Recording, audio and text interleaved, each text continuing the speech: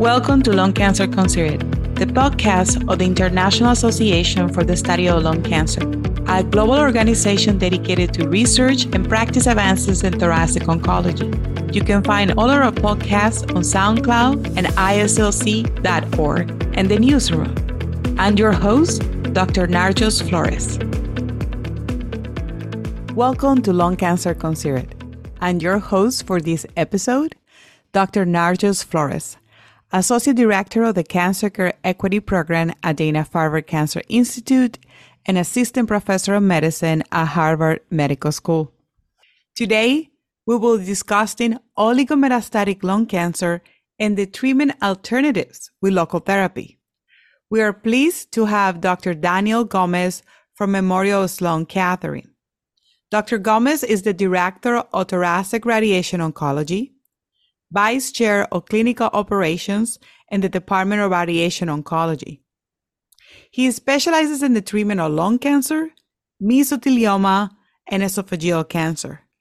Dr. Gomez was the principal investigator in a study of oligometastatic lung cancer that changed practice forever, and we're delighted to have you here. Welcome, Dr. Gomez.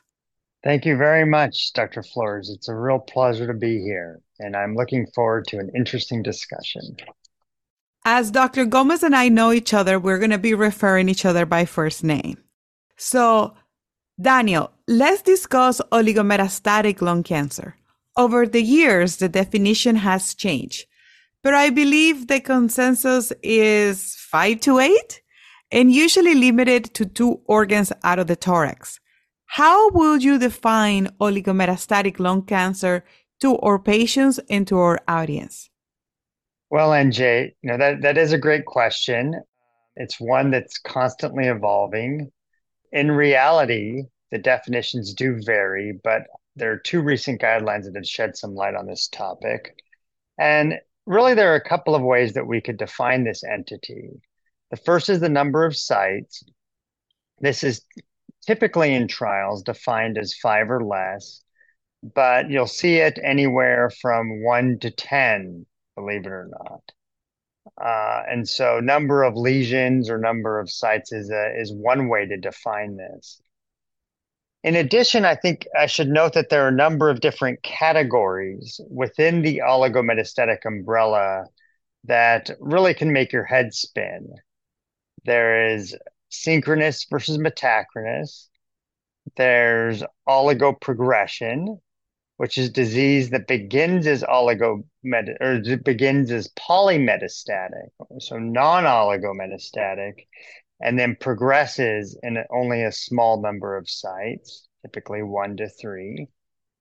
There's then induced oligoprogression, which begins as polymetastatic, or induced oligometastasis, induced oligometastasis, that begins as polymetastatic and then transitions to oligometastatic, and oligopersistent, which is polymetastatic disease that resolves other than a small number of sites. So these are some examples of other categories within oligometastasis, and it gives you a taste of the variety of definitions that it can occur, and in turn, the variety of biologic behavior that we may observe when we attempt to effectively treat this disease. That is very good for me to at least have a sense and, to argue with my thoracic oncologist, or not argue, but just to have a conversation. I'm a very big fan of the treatment of oligometastatic lung cancer. A lot of my patients have, target mutations, and this has been very helpful. So, but there are other concepts, Daniel, that also, we talk about it, and it's oligopersistent disease. And you mentioned briefly about oligoprogressive disease. Do you see these 2 entities, oligopersistent and an oligoprogressive, as different? And what is the difference in the therapeutic approach between both of this? Yeah, excellent question. And it's probably not surprising that given how many categories there are of oligometastases, there have not yet been studies that have addressed all of the scenarios in the categories that I described a minute ago. Another thing to point out is that there are no phase 3 studies that have been published. The highest level data comes in the form of randomized phase 2 trials that typically have had about 100 patients or less. That being said, of the major studies that have been published at this point, most have demonstrated a benefit in synchronous oligometastatic disease.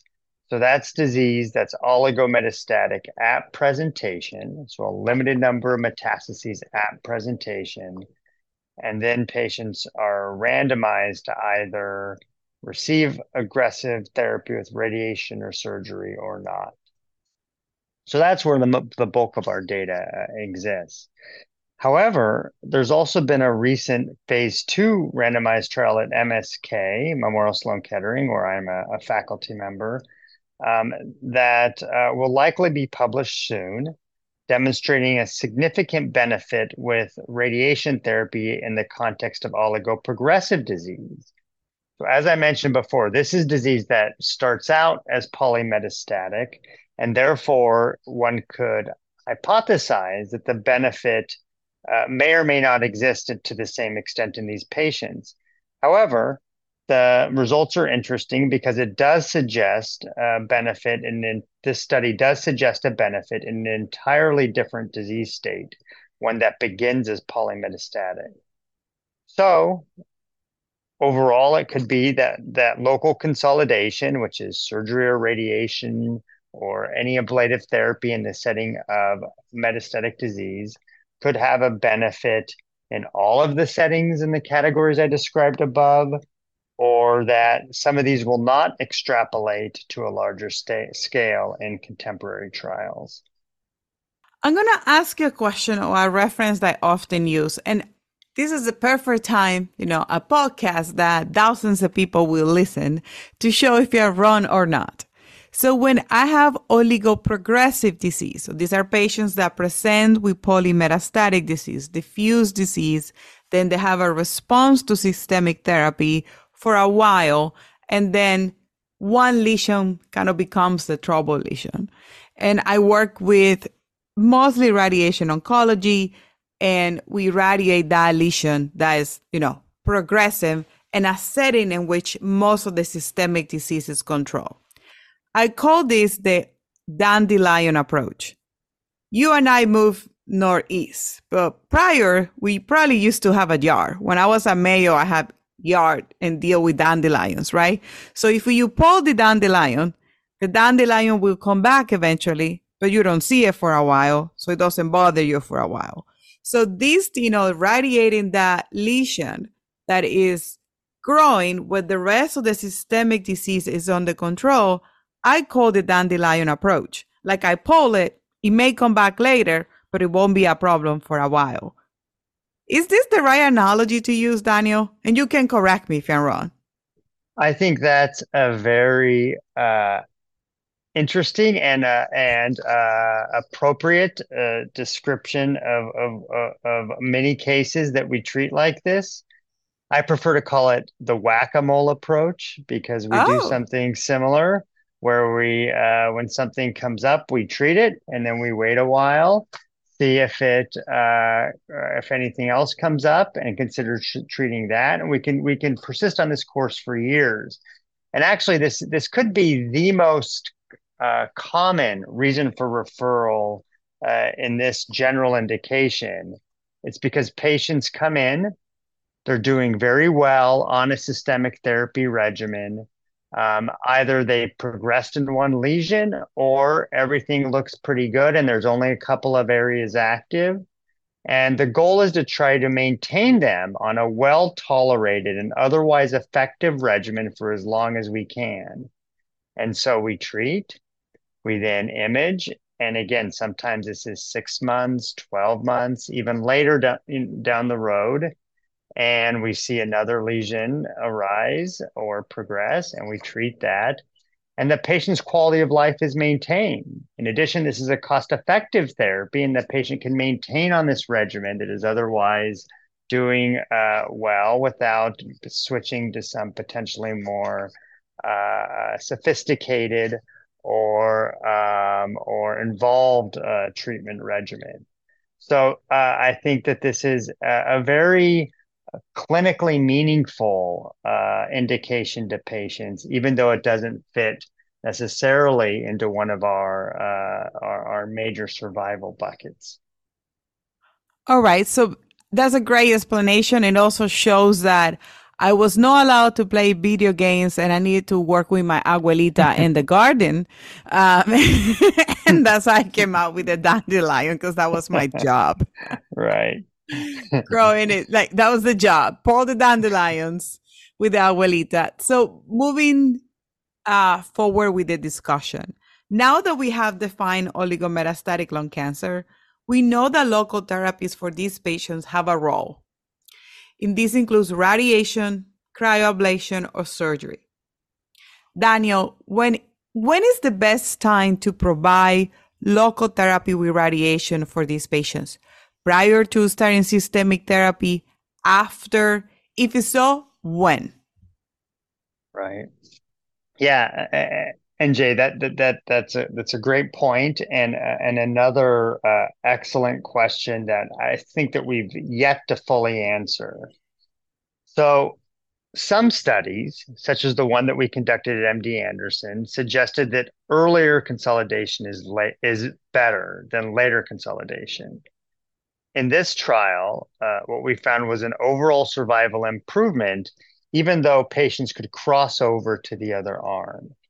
So on further analysis, we found that survival after progression was improved in the arm that received earlier surgery or radiation. Thus, the implication was that local therapy is not as feasible in terms of total ablation after progression. So one could take these data to imply that earlier the better. However, it's important to point out that in all of the randomized phase 2 trials published thus far in lung cancer, patients have been given some systemic therapy prior to local consolidation to obtain systemic control prior to implementing local therapy. The rationale is of course, that in addition to the existing disease that is a threat to progression and survival, an equally, if not more substantial risk is microscopic disease that can further seed. Therefore, systemic therapy allows us to control that disease initially, and then to come in and consolidate, as the name implies, to disease that we can currently appreciate on imaging. Now, moving local consolidation to the complete upfront setting before the delivery of any local therapy has not been yet supported by any data on lung cancer to this point. I think that's a very important point because, as a medical oncologist, a lot of my patients ask me in the metastatic setting, the polymetastatic setting, can we get it out? Can we radiate it? And it is important to remember that systemic control is important for these local control therapies, not only because it would give us an idea where the resistant clone may be, but also will this be beneficial? So to this question, we can say that most of the data comes in patients that have systemic therapy prior to the local consolidation. Would that be correct to say? Yeah, I mean, I think, patients do ask. I've had patients come in to see me asking, I think appropriately so, why they cannot get radiation up front. And so I explained it essentially by discussing that there are two major reasons. The first is a biologic rationale. Lung cancer with metastatic disease has a high risk of developing life-threatening disease due to systemic progression, due to spread of disease. Therefore, prioritizing systemic control prior to implementing local therapy like surgery or radiation has a biologic basis. The second reason is empirical, and that is that the studies up to this point, and particularly the randomized trials, have demonstrated a benefit with local consolidation after a period of systemic therapy. So at this point, following this approach is the more data-driven measure to take.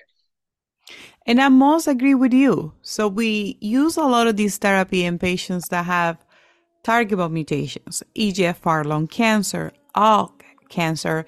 And these diseases, unfortunately, are very trophic for the brain. So delaying systemic therapy can potentially, increase the risk of having CNS metastasis that may have not been present at diagnosis because we delayed the therapy, or because, we pursued other approach. And the morbidity and outcomes when CNS metastases are present is very different. So I That's an 100% excellent agree point. with you. It's an excellent point. Yes.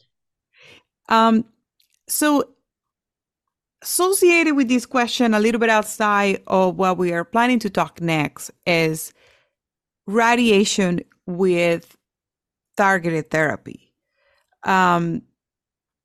Is there a time frame that you feel more comfortable? Is it before, after the first set of CT scans, or after two sets of CT scans, in which we can confirm that there is systemic disease control? Yeah. So I think first of all, this is another question about timing that hasn't yet fully been answered through current data, and particularly randomized data.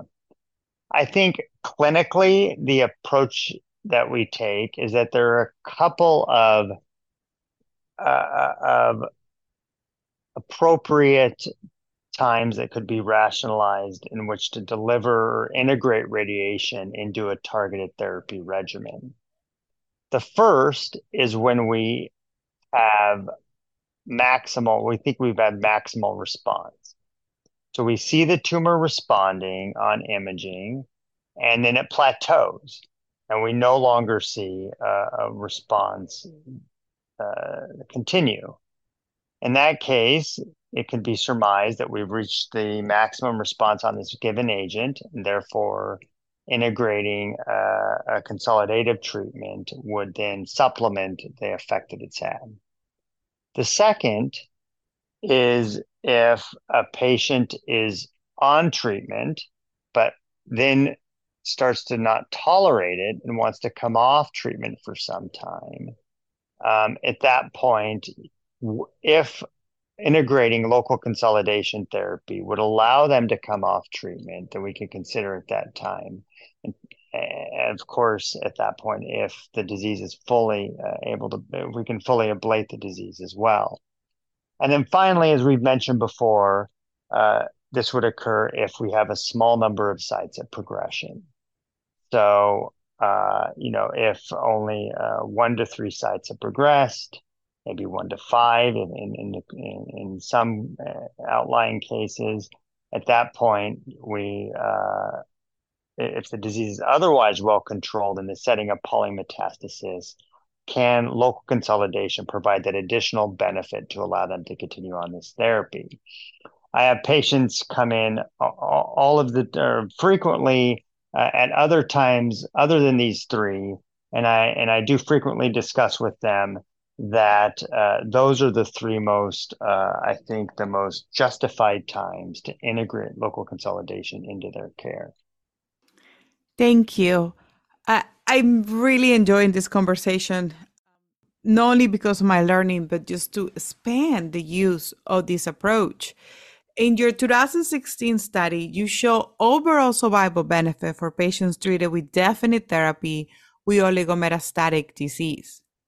How do you see this data, and how will you explain this data to our patients and our colleagues that are listening to this episode? Yeah. We were very excited by the results of this study, which was a product of several investigators, not only at MD Anderson, but also at London Health Sciences Cancer Center in Ontario, as well as the University of Colorado. I would interpret the results of this study as follows. I would summarize it by saying that it demonstrated a substantial progression-free survival benefit in a randomized setting, which was novel data at the time.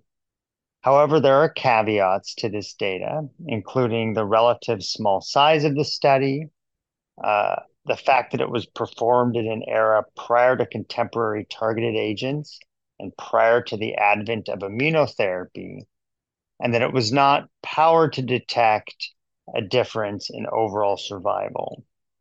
Therefore, what I explained to patients is that I would view these results as provocative and signal generating, but not definitive in nature due to those limitations.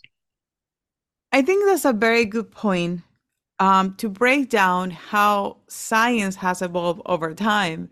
And is it crazy to think, Daniel, that this is in 2016? Um, it sounds recent, but it's like over 7 years ago. Right. And in the world of lung cancer, and what's happened in the past decade, it's amazing how rapidly things have changed and how quickly findings become less contextual with what our current practice is. I feel you. I have to edit one of my current studies just because of data that was presented at ESMO. So I'm like having conversations with the IRB, and I was like, we kind of knew, but we didn't know it was going to be that good. and, Right, right. and the IRB is like, it's a full amendment. I was like, okay, there we go. I mean, it's a good problem to have for a field to have developments occurring that rapidly, but it does make it difficult for investigators trying to conduct and design studies. Yeah, and there's always, right, the reviewer that says, but doesn't apply to practice. I'm like, yeah, we designed this in 2013. Right, Obama was right, still president.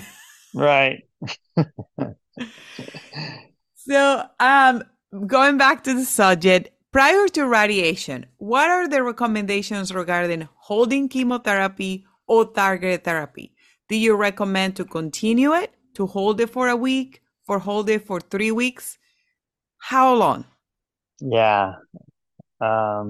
These are outstanding queries that I'm hoping we can answer much better over the next several years. So I would say that this recommendation at this point is dependent on several factors, the systemic therapy being delivered, the field of radiation that we're giving, how extensive it is and where it is, and really data surrounding the combination of the two modalities. I would say a general rule, I would emphasis on general, is that for standard cytotoxic systemic therapy, we often hold the regimen for 1 week prior to beginning radiation until 1 week after the end of treatment. For those containing a VEGF inhibitor, we typically hold for several weeks due to the risk of esophageal and vascular side effects. And this is particularly when treating the central mediastinal structures, of course. And then for targeted therapy and immunotherapy alone, we do consider continuing systemic therapy during radiation, but this is always a multidisciplinary discussion. And of course, there's more known about some targeted agents and immunotherapy agents than others. So I would say it's individualized. For targeted therapy, we will often continue treatment, though, we present to the patient the limitations in our knowledge about the combination of the two in terms of the data that exists. And it is very dependent on the radiation field and the dose that we're giving. I think, this question is a question that will continue because we're adding more agents, and I even dare to talk about antibody drug conjugates and when to hold those ones. Oh yeah, that's a whole other box to open. So what are some of the patients that you wouldn't consider good candidates for consolidated radiation in the oligometastatic setting? It's a good question. I would say that any patient that isn't eligible for radiation therapy to relatively high doses isn't a good candidate for consolidation therapy. So, who are these patients? So, there are patients whose comorbidities preclude treatment, who those with poor functional status, those who have previously received radiation, such that they're no longer candidates for this local therapy. In addition, I would put a focus on goals of care for a particular patient in the context of these factors. So if the goal of care has been deemed and discussed with the patient to be really that of supportive in nature, and it's thought that based on the disease status, that the patient is likely to continue to recur rapidly after the available systemic therapy regimens, then performing consolidation is likely outside of the realm of what is realistic for a patient. So I think framing it in that context with the patient, what are the goals of care? Is this consolidation, or should we be reserving radiation for palliation? I think that's a very good point. And also one of my concerns also comes to, will radiation change the whole picture, or we affect clinical trials in the future? Because sometimes we need a very long washout for clinical trials. So if we were thinking about the patient going a clinical trial, we should take that into account. If the radiation washout, sometimes it's 4 to 6 weeks, that Right, it could be something to take into account. So just see patients um, as a whole, instead of just like, oh, we're gonna take care of this now, and just forget about what may happen tomorrow. right. So my next question is a little bit controversial, but I need to ask, because when we have the interview with surgery, we also ask the question. From your point of view, is surgery or radiation the preferred approach for consolidated therapy and oligometastatic disease after systemic control with therapy? So I am a radiation oncologist. That being said, I put the emphasis on oncologist. And my most fruitful endeavors in oncology have been collaborations with my multidisciplinary colleagues. In the setting of oligometastasis, I feel strongly that since the fundamental aim of our treatment of local consolidation is to essentially eradicate disease, then we should use the best local therapy at our disposal. Sometimes that will be radiation, but in other patients, that will be surgery. And I think that as we change our frame of mind, as our systemic therapies get better, and the lens with which we view this disease is analogous to that of locally advanced lung cancer, then we should be open to the options that best eradicate disease. There are certain scenarios where surgery has a benefit. In a patient where surgery can be well tolerated, the benefit of surgery is that we are able to obtain full pathologic specimens that can also give us a better sense of how the disease has responded to treatment and which may guide further therapies. There are patients where more limited surgery isn't possible or patients can't tolerate it, and radiation therapy is a great option in those cases. In addition, I found that, and I think that my multidisciplinary colleagues would echo, that hybrid approaches are a good option for a lot of patients, where surgery is performed in some proportion of the disease and radiation in the remainder, and maybe interventional ablation in some as well. I think a key to moving the needle on this disease is to really leverage all of the local therapies that we have at our disposal and to individualize care and to implement on any individual patient the local therapies that are most effective and have other benefits like toxicity in that particular patient. I love the response, and I think they should hire you from debates. That's a very, very good response. It covers everything. It doesn't pick a Thank you. side. I'm gonna give a phone call to CNN. We need you there for the debates next year. So, as we're coming to the end of our conversation, Daniel, what is inciting coming down the pipeline when it comes to the treatment of oligometastatic lung cancer? I think there are so many exciting developments that we're all going to be a part of over these next several years. And it gives me a lot of enthusiasm for the oncology community and for patients. So, first, there are numerous clinical studies that are currently assessing the efficacy of local therapy with contemporary systemic agents that involve multiple institutions and ask provocative questions in a large number of patients.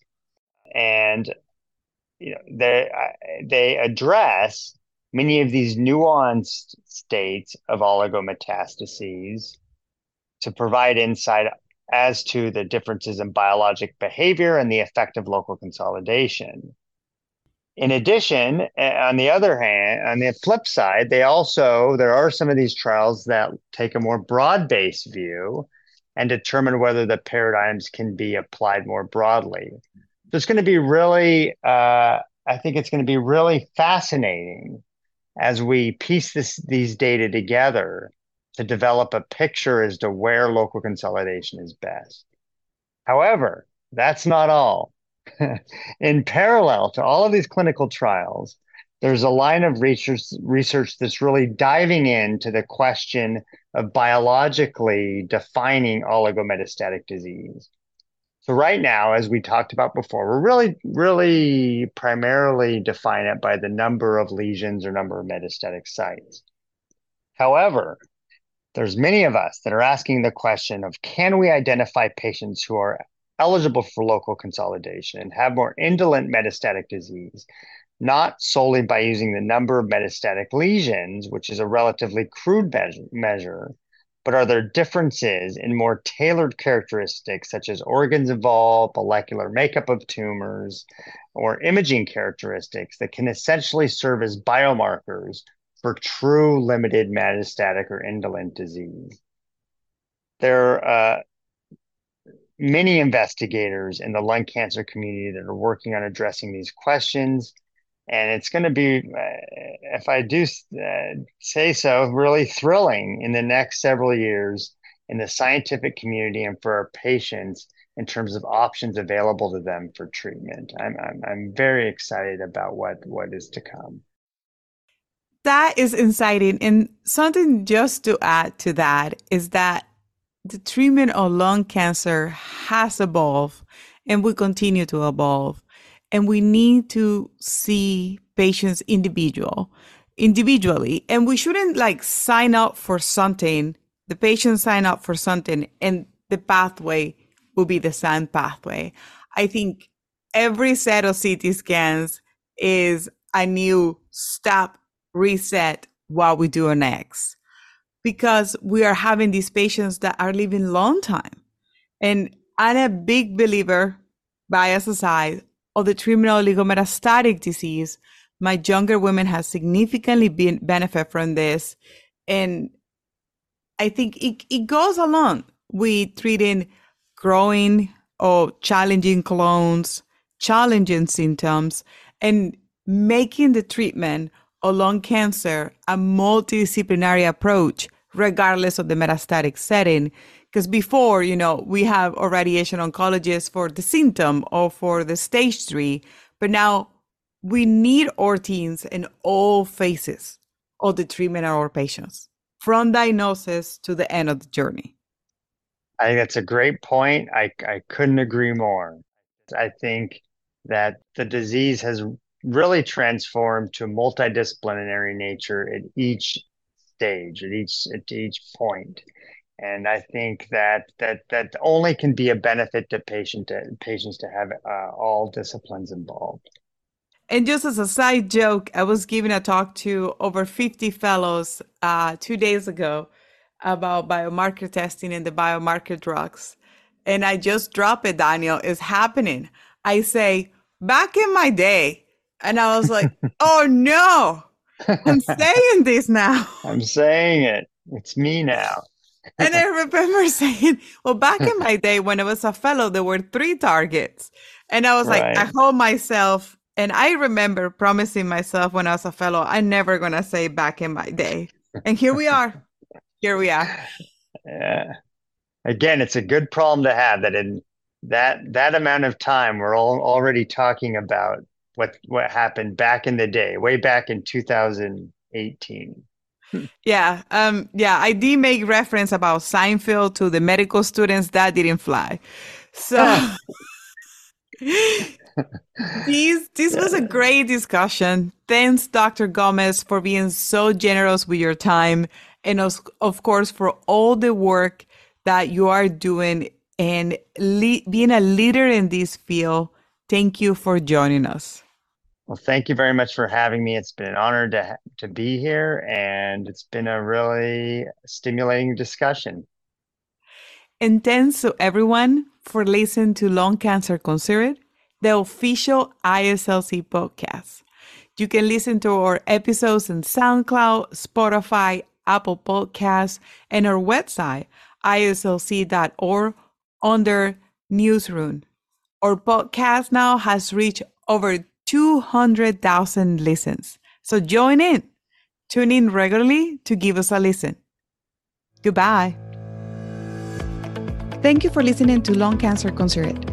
You can find all our podcasts on our website, IASLC.org, and our newsroom, or on SoundCloud. Please take a moment to rank, like, write comments, and share your favorite episodes with your colleagues.